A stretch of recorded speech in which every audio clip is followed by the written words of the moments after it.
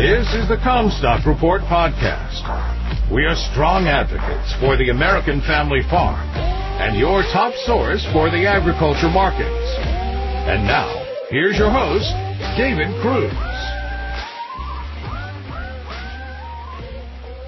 This is David Cruz with the Comstock Report. The Universal Labor Crisis, Part 2. Anyone who employs people in this country knows the extraordinary strain that is accompanying managing their workforce. I think current conditions regarding labor are historically unique to the degree that they are currently impacting business. They are not unique the world over, however, as industrialized nations are experiencing labor strains to one degree or another. Demographics of age makes for significant differences. The U.S. baby boomer generation is fast moving into full retirement, but through immigration and the upcoming generation of millennials, we have our replacements coming. Aging baby boomers will drive entitlement draw, eventually testing solvency, but are also the primary source of capital investment in this country and the world. As the aging population consumes that capital, there's less to finance the world, making capital more expensive. Interest rates are not going back where they started this elevation. Higher rates have restored an income source for elderly savers. In one sense, they are our economic saviors. This administration wants to get its hands on baby boomer estates, I think for all the wrong reasons, but so far has been held in check. Generational wealth is a bedrock foundation of our economy.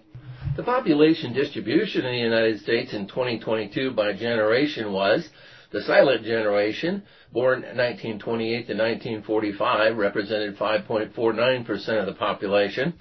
The baby boomer generation, born 1946 to 64, was 20.58%.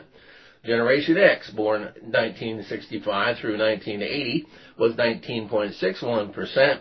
And the millennial generation, born 1981 through 1996, represents 21.67% of the population. Mexico has been providing this country with hard-working youth, but that well is now drying up, as Mexico is no longer producing an excess pool of workers. They adequately have created the jobs for their people to remain in Mexico. The forced exodus of Mexicans to the United States, once desperate to find work, has fully abated. Mexican manufacturing has become a subsidiary of the U.S. supply chains, which makes us a great team. Few Mexicans will be crossing the border northward to the United States, as they have in the distant past, but their border with the U.S. is being used as the most convenient crossing for many other foreign nationals who consider themselves to be refugees seeking to relocate to the U.S. Our border needs to be made more secure from drug trafficking and focus on facilitating legal immigration. The two problems are different entities requiring different tactics and solutions. The immigration policy has been described as broken, sorely lacking the attention it has been screaming for. I will not get into that debate other than to say it has been misused politically. Business and employers are generally as conservative as they come. However, they are very quiet about the denigration of immigrants, knowing their value to our workforce. They've also had the most personal interaction with these immigrants, and their assessment that they are good prospective citizens gets ignored in the political ruckus. There's no sign that they are taking jobs from Americans, instead doing work that most Americans have no interest in performing. Will be woefully missed if absent. America has the most skilled workforce in the world. The immigrants fill the unskilled jobs that are still necessary, filling a niche in the workforce that doesn't disrupt full U.S. employment. Americans who do not work cannot legitimately blame that on immigrants who do. Immigration is divided into the categories of legal and illegal, all of which is very arbitrarily decided upon for political convenience. Birthright citizenship is an asset, not a liability, economically and socially. Sioux Center, Iowa, a Dutch community, is in Iowa's largest livestock-producing county. Their local school enrollment is now over 35% Latino. There are third-generation Latino children being enrolled, and the next kindergarten class is expected to be a majority Latino for the first time this fall. Their labor contribution is vital to their economy. So that is us. How about them?